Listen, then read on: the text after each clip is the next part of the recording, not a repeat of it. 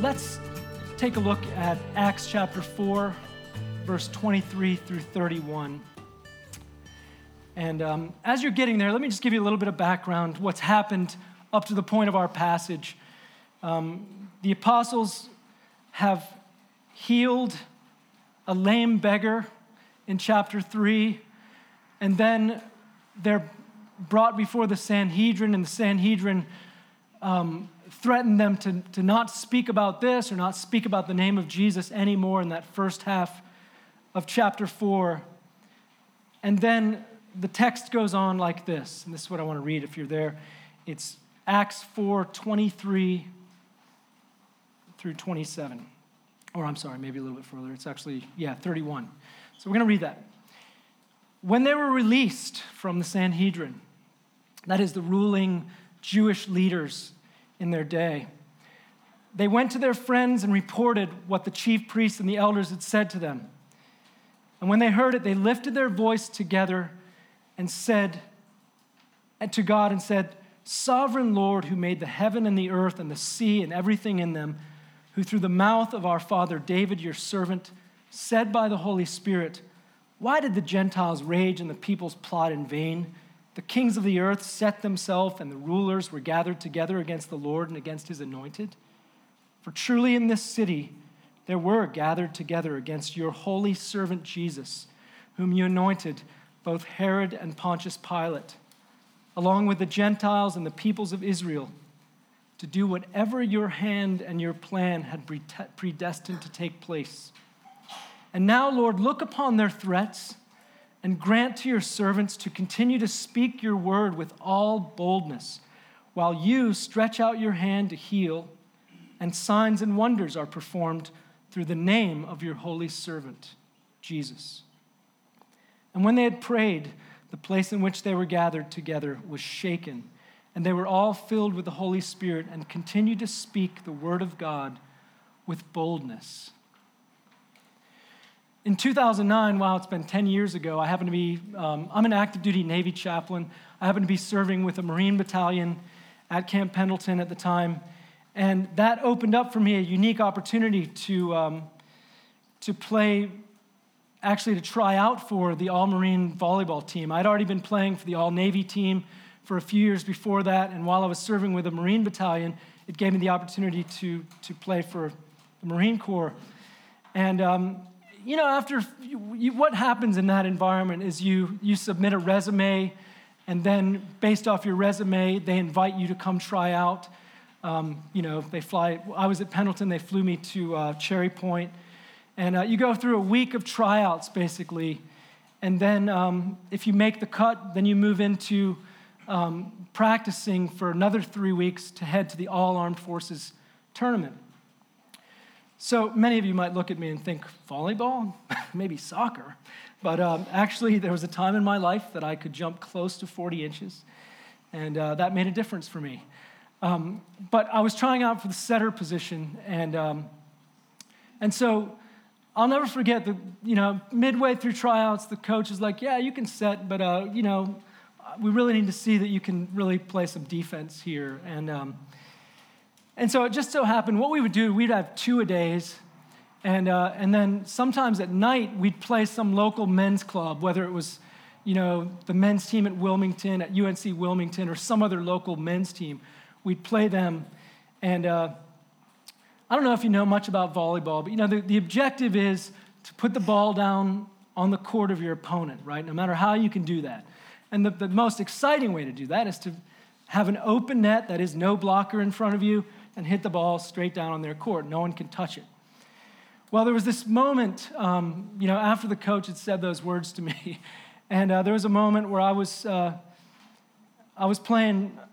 My rotation had me on the right sideline in the back, and there's our opponent's setter faked attack and drew both of our blockers on that side of the net, and therefore left that attacker with a completely open net. So here I am, as close as that screen is to a guy hitting in my direction, and he was looking for the straight down kill, And sure enough, no blocker in front. The guy crushes the ball straight down.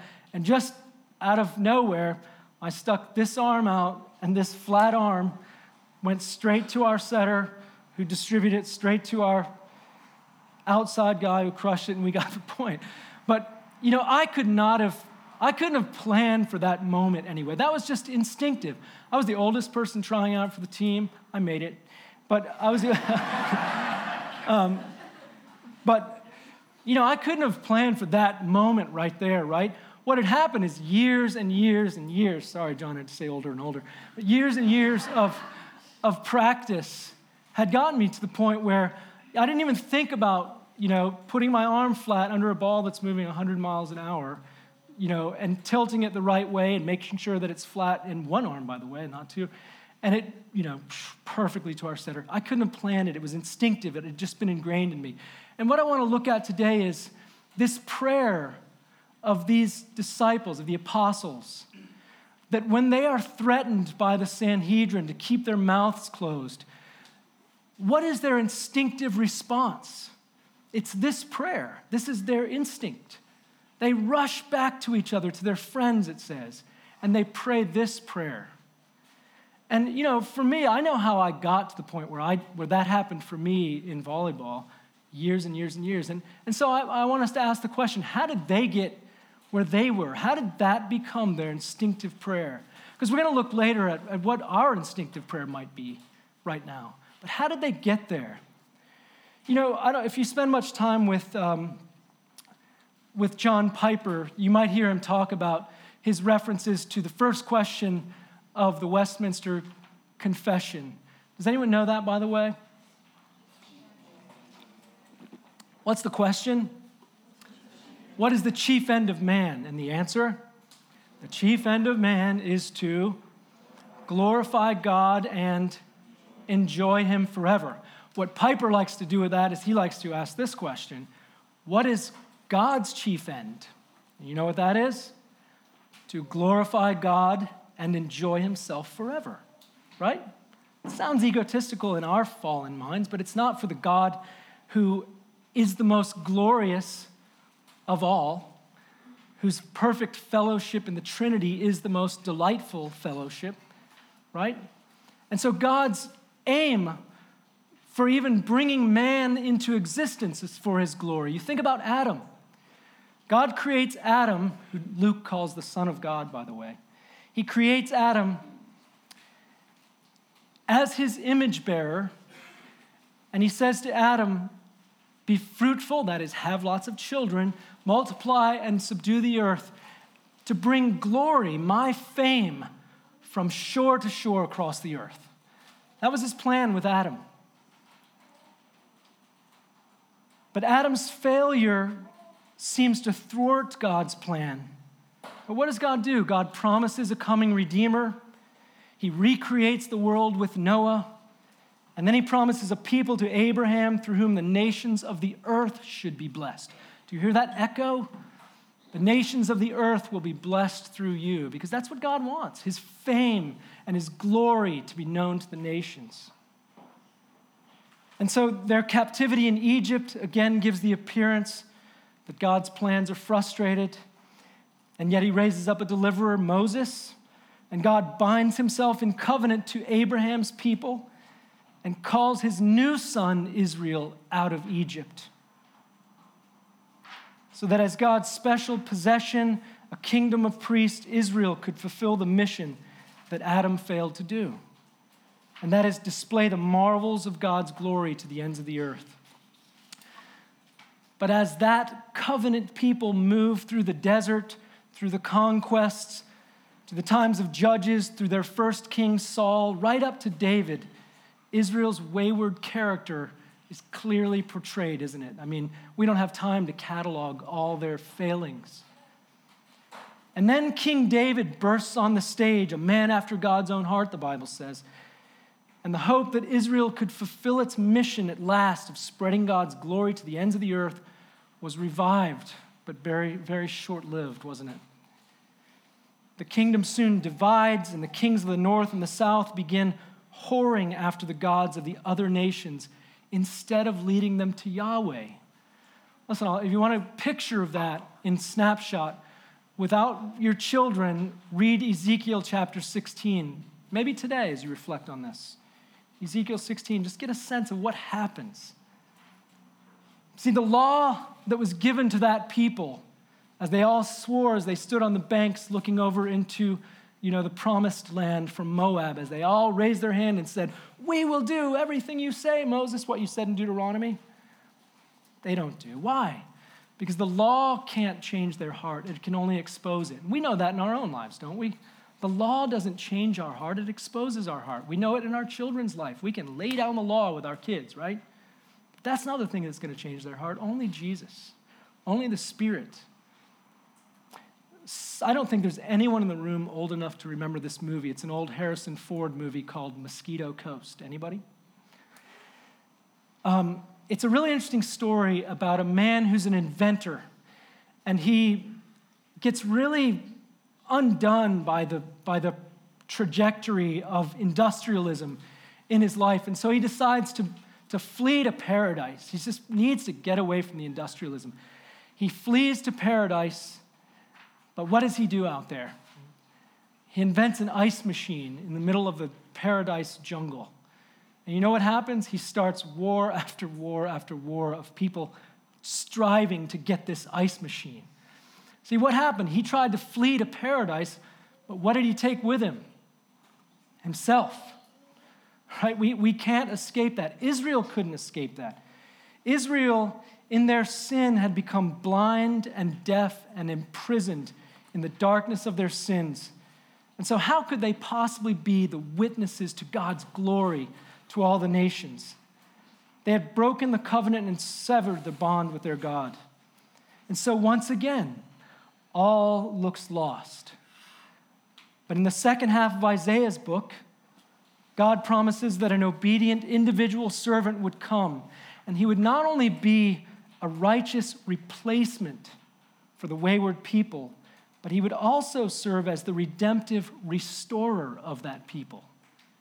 He not only comes as the replacement, but as the redemptive restorer of those people. And I want us to take a look at Isaiah 42, 1 through 10, just so I can make this point for you really quickly. Isaiah 42, 1 through 10. Listen to what it says. "Behold my servant, whom I uphold, my chosen, in whom my soul delights. I have put my spirit upon him, and he will bring forth justice to the nations. He will not cry aloud or lift up his voice or make it heard in the street. A bruised reed he will not break, and a faintly burning wick he will not quench. He will faithfully bring forth justice. He will not grow faint or be discouraged till he has established justice in the earth, and the coastlands wait for his law." I'm going to read on in a second, but just that word justice in Isaiah's context doesn't mean the same thing that we mean by justice. It means restoring everything to what it's supposed to be. One of my pastors used to use a really great illustration about, having your painting stolen, your prized painting in your home. Well, when the police call you and say, "Hey, we caught the criminal who stole your painting," and you say, you don't care about that, do you? You're like, "Okay, you got my painting, right?" "No, but, full justice is going to be given to the man that stole your painting." You don't care. You want the restoration of your painting back. And that's what Isaiah means. He means that this one to come is going to restore all things. "Thus says God, the Lord, who created the heavens and stretched them out, who spread out the earth and what comes from it, who gives breath to the people on it and spirit to those who walk in it. I am the Lord, I have called you in righteousness. I will take you by the hand and keep you. I will give you as a covenant for the people, a light for the nations, to open the eyes that are blind, to bring out the prisoners from the dungeon, from the prison those who sit in darkness." Do you see that? I will give you as a covenant for the people. That's the word about restoration for Israel. He is going to be the covenant curse bearer on behalf of his people. But he's also, in doing that, going to be the light for the nations, the light to the Gentiles. He's going to open the eyes that are blind, not only in Israel. He's not only going to bring out the prisoners who are imprisoned in their sin, the Israelites, but he's going to bring out the prisoners from the nations. I am the Lord, that is my name. My glory I give to no other, nor my praise to carve idols. Behold, the former things have come to pass, and new things I declare. Before they spring forth, I tell you of them. Sing to the Lord a new song, his praise from the end of the earth. And I want to look quickly just to get these words in our mind, Isaiah 43:10 and verse 12. Listen to what Isaiah says. You are my witnesses, declares the Lord. Now, what's happened right before this is God is holding a court session, and he's asked the witnesses of the idols and of the idol nations, he's asked to come forth and present their case, and they can't. They're blind and deaf themselves. But then he says to Israel, you are my witnesses, declares the Lord, and my servant whom I have chosen, that you may know and believe me and understand that I am he. Before me no God was formed, nor shall there be any after me. I am the Lord, and beside me there is no Savior. I declared and saved and proclaimed when there was no strange God among you, and you are my witnesses, declares the Lord, and I am God. When Isaiah was speaking these words about this coming servant, Isaiah did not have a clue who he was speaking about. He couldn't have, right? Do you remember what Peter says? Angels looked in to desire what these things meant. Isaiah didn't know, but we know clearly, don't we? We know who this promised servant was. We know the bond between the Lord and his faulty servants would be reestablished in the suffering of Jesus Christ, the holy servant. And one way that it makes that absolutely clear in our minds, although there's many others that do, look at Simeon's song in Luke chapter 2.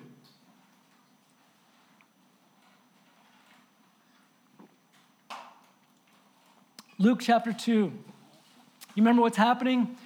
Jesus is being presented as an infant to the temple by his parents, and Simeon is waiting there for him. And if we can't get this up, I'll pull it up and say it to you. But you can turn there. We got it. Now there was a man in Jerusalem whose name was Simeon, and this man was righteous and devout, waiting for the consolation of Israel. What does he mean? Waiting for the restoration, waiting for the promises to be fulfilled. And the Holy Spirit was upon him, and it had been revealed to him by the Holy Spirit that he would not see death before he had seen the Lord's Christ.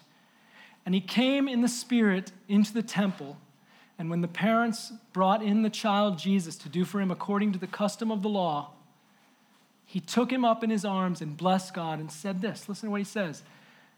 Lord, now you are letting your servant depart in peace, meaning I can go die now. Why? Because my eyes have seen your salvation that you have prepared in the presence of all the peoples, a light for revelation to the Gentiles. In the next verse.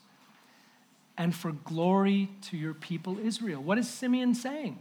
He's saying exactly what Isaiah longed for is happening right in their midst with Jesus now. And he's saying that God is now working a new thing so that his glory can now once again go to the nations by his servants. And so it's not accidental as we come to the opening chapters of Acts, and we recognize that Jesus chose 12 apostles. How do I know this isn't accidental? Because I know this because only one important thing is recorded by Luke. In between the time that Jesus departs, that is taken up, and the time that the Spirit is poured out at Pentecost, one thing happens. You know what that is? The number of apostles is restored back to 12. What had happened to the number of apostles? One of them had betrayed him, right? And their number was now 11. And so one very important thing must take place before Jesus pours out the gift of the Father, that is the Spirit, at Pentecost. And that is the number must be restored. And so what we see is Israel in miniature, represented by the 12 apostles, was about to experience its restoration to its true mission through the outpouring of the Spirit at Pentecost. This isn't difficult to take in, that this is the new Israel, right? What happens? Paul says in Galatians 3:7, those of faith are sons of Abraham, and he'll say elsewhere about the faithful that they are the true Israel of God. So now, as we look at these words at the very end of Luke's gospel, the last words in Luke's gospel that Jesus speaks, and the last words he speaks before his ascension, they make so much more sense to us. Let's take a look at those. Look at Luke 24:44. Luke 24:44. First, then he said to them, this is Jesus speaking to his disciples, these are my words that I spoke to you while I was still with you, that everything written about me in the law of Moses and the prophets and the Psalms must be fulfilled. What does he mean by saying the law of Moses, the prophets, and the Psalms? He's saying the entire Old Testament. Everything that was spoken about me must be fulfilled. Then he opened their minds to understand the scriptures, and he said to them, thus it is written, that the Christ should suffer and on the third day rise from the dead, and that repentance for the forgiveness of sins should be proclaimed in his name to all nations, beginning from Jerusalem. Listen to this. This isn't accidental that Luke uses these words right together again. In his name to all nations, beginning from Jerusalem, you are my witnesses of these things. You are my witnesses of these things. And behold, I am sending the promise of my Father upon you. But stay in the city until you're clothed with power from on high. That's the promise that God promised, right? Now look at look at Acts 1:8.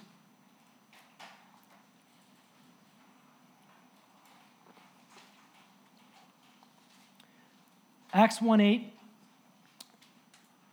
So when they had come together, they asked him, Lord, will you at this time restore the kingdom to them? And his response to them, as you'll notice, he recognizes that they're still struggling with something. And that is they've got a very narrow view, a very ethnocentric understanding about what God's work is. Do you see that? Will you restore the kingdom of Israel at this time? And he says to them, it's not for you to know times or seasons that the Father is fixed by his own authority. So there's one thing that he corrects right there, but he corrects the bigger thing too. Listen to what he says in verse 8.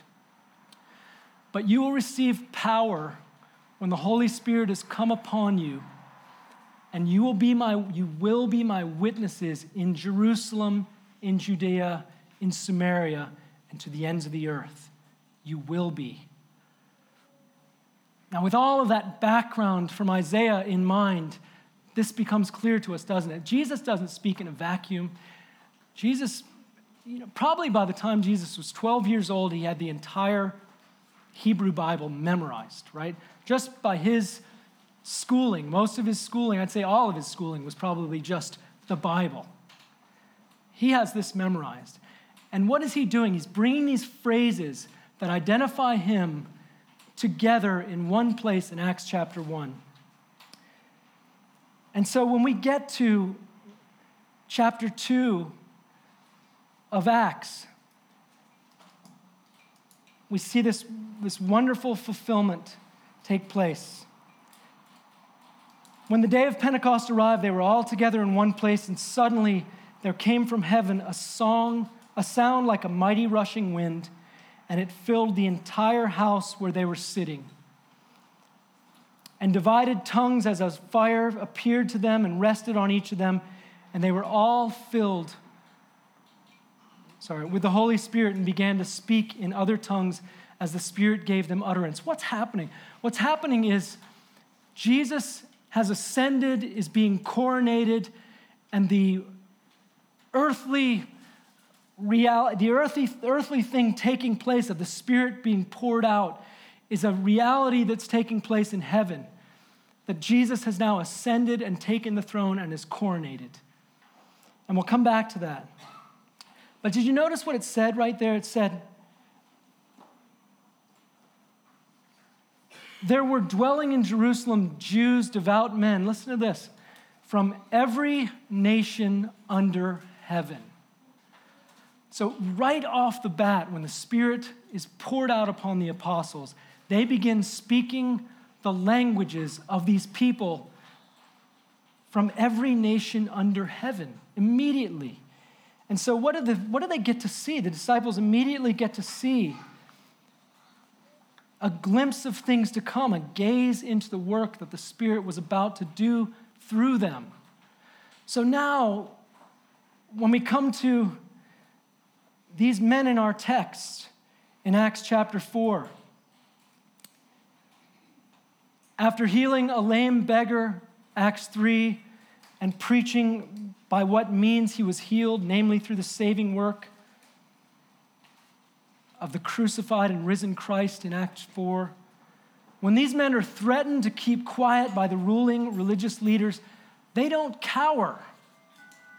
They had cowered earlier, right? When the shepherd was struck, they scattered. And they were cowering often, probably in the room where Jesus left them in his final discourse. But now they don't cower. Why? Because now they know that they are indwelt by the Holy Spirit, the same Spirit that empowered Jesus through his temptations, the very same Spirit that strengthened him through Gethsemane and his crucifixion. The same Holy Spirit that raised Jesus from the dead was now indwelling them. Now, their fearful trembling was over. They were bold, clear-sighted witnesses. But how did they get there? That's what we've been considering. How did they get there? How did they get to where they could say the prayer that they say right here? They believed in the complete work of Christ that was accomplished for them. They believed in his atoning death, resurrection, ascension, and pouring out of the Holy Spirit on them. And the Spirit opened their minds to Scripture. You know, there's an interesting example of an Israelite whose mind was not yet open to Scripture, but should have understood Scripture, but couldn't because he was blind and deaf. You remember in John chapter 3, Jesus' encounter with Nicodemus? Now, there was a man of the Pharisees named Nicodemus, a ruler of the Jews, and this man came to Jesus by night and said to him, "Rabbi, we know that you're a teacher come from God, for no one can do the things that you do unless God is with him." And Jesus answered him, "Truly, truly, I say to you, unless one is born again, he cannot see the kingdom." And Nicodemus said to him, "How can a man be born again when he's old? Can he enter a second time into his mother's womb and be born?" Jesus answered, "Truly, truly, I say to you, unless one is born of water and the Spirit, he cannot enter the kingdom of God. That which is born of the flesh is flesh, and that which is born of the Spirit is spirit. Do not marvel that I say to you, you must be born again. The wind blows where it wishes, and you hear its sound, but you do not know where it comes from or where it goes. And so it is with everyone that's born of the Spirit." Nicodemus said to him, "How can these things be? How can this be?" And listen to what Jesus says. Jesus answered him, "Are you the teacher of Israel and you don't understand these things? Are you the teacher of Israel and you don't understand these things?" Now, Jesus sounds astounded, but he knows why. Nicodemus was probably recognized in his day as the teacher of Israel, probably the man, hey, you've got a Bible question, run to Nicodemus. He knows. But here Jesus lays out a very simple thing to him, that you must be born again by the Spirit to understand Scripture. And that's what's happened to these apostles and the disciples.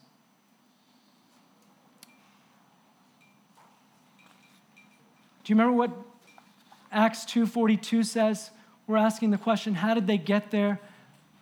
They were renewed by the Spirit. And as they were renewed by the Spirit, they devoted themselves to the apostles' teaching and the fellowship and to the breaking of bread and the prayers. They devoted themselves to the apostles' teaching and the fellowship. It's not wrong to say that the apostles devoted themselves to the apostles' teaching, is it? Peter, during his lifetime, would speak of Paul's writing as Scripture. They devoted themselves to the apostles' teaching and the fellowship and the breaking of bread and to prayers. That's why they rush back to their friends and pray together the way they do. The whole prayer was Scripture-formed and Christ-centered. And so what I want to do really quickly as we wrap this up now is I want to notice 4 things about their prayer here and have some words of application about it. So let's turn back to Acts chapter 4, verse 23. And let's point out just a couple of things here. First of all, in 23 and 24, when they were released, they went to their friends and reported what the chief priests and the elders had said to them. And when they heard it, they lifted their voices together and said, "Sovereign Lord, who made the heaven and the earth, the sea, and everything in them." So first of all, they recognize something. He is the sovereign Lord over all creation. Here there's a hint of Psalm 146, and sometime in your leisure today, after you finished Ezekiel 16, go read Psalm 146 and see how this reference actually brings together so many things about the blind and the deaf and all that stuff. But also in that psalm, the recognition that God is the sovereign Lord over all creation. It's a rare title to be used in the New Testament, and they use it right here because they know everything's under his command. And sometimes I wonder if we recognize him the way we should as the sovereign Lord over all creation. When things threaten us, do we know that about him, or has our God become, as J.B. Phillips once said in a small little book, "Your God is too small"? Do we know this about him? I was saying earlier today that getting back to the States and seeing the whole bumper sticker culture, I wasn't looking forward to. But, there's a lot of Christian bumper stickers out there, and some of the ones that just diminish the grandeur of our God, our bumper stickers. And don't be offended if you have one of these on your car. But, my boss is a Jewish carpenter, or my God is my co-pilot, or something like that. It diminishes who he is in my mind, right? And it can often become, when we say Jesus is my closest friend or my best friend, even that's true, but that's not merely what's true. God is the sovereign Lord over all creation. Calvin says that God lisps to us when he gives us scripture. He speaks baby talk to us so that we can understand him. He's the sovereign one over all. Do you remember in The Lion, the Witch, and the Wardrobe when Susan is getting first introduced to Aslan? And Mr. Beaver she says, "Who's Aslan?" Aslan. And Mr. Beaver said, "Aslan is a lion, the great lion." And Susan says, "Ooh, I thought he was a man. Is he quite safe? I shall feel rather nervous about meeting a lion." "Safe," said Mr. Beavers. "Who said anything about safe? Of course he isn't safe, but he's good. He's the king, I tell you. Our God isn't safe. He's the God in whose presence we should have a proper reverence and fear every time we enter into it, recognizing, yes, he is our Father, recognizing he is the sovereign one over all creation. We've tamed God sometimes, but they hadn't. They hallowed his name. They revered it. And then secondly, he's the Lord of revelation. Did you notice what happens in 25 through 27? Sovereign Lord, who through the mouth of our father David, your servant, said by his Holy Spirit, "Why did the Gentiles rage and the peoples plot in vain? The kings of the earth set themselves and the rulers were gathered together against the Lord and against his anointed. For truly in this city they were gathered together against your holy servant Jesus, whom you anointed, both Herod and Pontius Pilate, along with the Gentiles and the peoples of Israel." See, they recognized something. They saw that he was the God who says things ahead of time and it comes to pass. Just like we've seen, right? We watched what Isaiah said about the servant and we watched it come to pass. They knew that when God speaks, his things come to pass. He foretold, for instance, in this psalm, Psalm 2, by the way, a coronation hymn, not unlikely read every time one of the Davidic kings was placed and coronated and seated on the throne. This psalm was probably spoken over that king. And so it was characteristic that the nations would rage and the peoples plot in vain. When the kings were installed, it was very often, wasn't it, that the nations were against the Davidic king. And even sometimes his people were against the Davidic king. So this was a common theme. But here this psalm absolutely 100% reaches its fulfillment in the Davidic king. It's characteristic in all of Acts that the apostles see a one-to-one correspondence. Remember what Peter says when the Spirit was poured out and the apostles were speaking in languages they never learned? This is what was uttered through the prophet Joel. See, God is there. He's not silent. And he's made it known that he is moving all of history to a culminating point when his kingdom is established forever in its fullness. Thy kingdom come. They recognized he was the Lord of revelation. And thirdly, they recognized he's the Lord of providence and of redemption. Look at 28. He said, to do whatever your hand and your plan had predestined to take place. They knew all of it was God's plan. They knew that there was human responsibility and God's sovereignty, that those went hand in hand. Remember Peter's sermon? They were delivered up according to the definite plan and foreknowledge of God. God's providential hand could be traced all the way back to that first promise of the coming Redeemer in Genesis 3:15. Nothing could thwart his plan. It's one thing to say it'll happen, quite another to actively bring it to pass. But he reveals his will and he makes it happen. And again, we've seen that traced through Isaiah. When I was going through seminary, in my early days, I was really wrestling with God's sovereignty, particularly in salvation. And I was reading a really interesting book that I commend to you by a man named Herman Bavinck called The Doctrine of God. Please see it in its translated language, English preferably. But Bavinck made a great point to me when I was really wrestling with God's sovereignty over salvation. And what he said is, consider this, that if every single person can reject God in his drawing them to salvation, then finite man can bring the infinite God's plan to nothing. And we absolutely know that's not true. Finite cannot bring the infinite God's plan to nothing. He is sovereign over all. He's the Lord of providence and the Lord of redemption. Thy will be done. And he's the Lord of church and its mission. He's the Lord of the church and its mission. Did you notice this in 29 through 31? And I love this because it's now that they finally ask something in their prayer. And this is what they pray. They say, now, Lord, that is Kyrios, Lord, look upon their threats and grant to your servants to continue to speak your word with all boldness while you stretch out your hand to heal and signs and wonders are performed through the name of your holy servant, Jesus.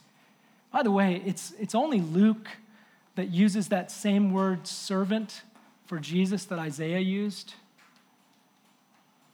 And when they had prayed, the place in which they were gathered together was shaken, and they were all filled with the Holy Spirit and continued to speak the word of God with boldness. What do? He's the Lord of the church and its mission. They were being ordered by man not to speak. They were being threatened, and yet their orders from their higher commander was to absolutely speak. But notice what they do in this prayer. They don't call down wrath. They don't even call down for protection, really. I mean, there's a hint of judge them for this in that little phrase, look upon their threats, but not much. Grant to your servants to continue to speak your word with all boldness. That's what they ask for. This is their knee-jerk reaction in prayer. And that shaking at the end indicates that God gives them what they prayed for. They prayed for, give us this day our daily bread and everything we need to faithfully, boldly serve you. Lead us not into temptation, but deliver us from the evil one. I mentioned earlier that Psalm 2 was a coronation hymn. That is, when the king ascends and takes his throne and is coronated as king, this psalm was pronounced over him. And I want us to turn back there for a second as we close now. Psalm 2. And particularly, I want to look at verses 7 and 8 for a minute. But before we do, I want to present some other words to you from John's gospel. Do you remember what Jesus says In John 14, he says, "If you love me, you will keep my commandments. And I will ask the Father, and he will give you another helper to be with you forever, even the Spirit of truth." Now, what's going on when Jesus says, "I'll ask the Father"? Well, I want you to see what's going on from Psalm 2. It's very important. But before we get there, remember what he says in Luke 24 also. He says, "Then he said to them, 'These are my words that I spoke to you while I was still with you, that everything written about me in the law of Moses and the prophets and the Psalms must be fulfilled.' And then he opened their minds to understand the scriptures. 'Thus it is written that the Christ should suffer and on the third day rise from the dead, and repentance and forgiveness of sins should be proclaimed to all the nations, beginning from Jerusalem. You are witnesses of these things. And behold, I am sending the promise of my Father upon you.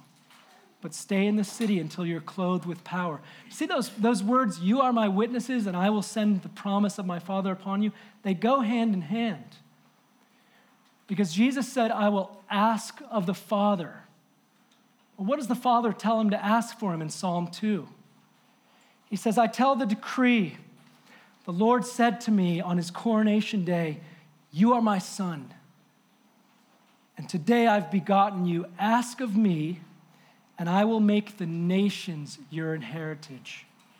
I will make the ends of the earth your possession.'" That's the gift, the coronation gift, given to the Son on his ascension day. And what does Jesus say? "I'm going to pour out my Spirit as my coronation gift to you, disciples, so that you can bring the Father's promise of the nations together." So what is our knee-jerk reaction when the world with devils filled threatens to undo us or to thwart the mission of the sovereign Lord?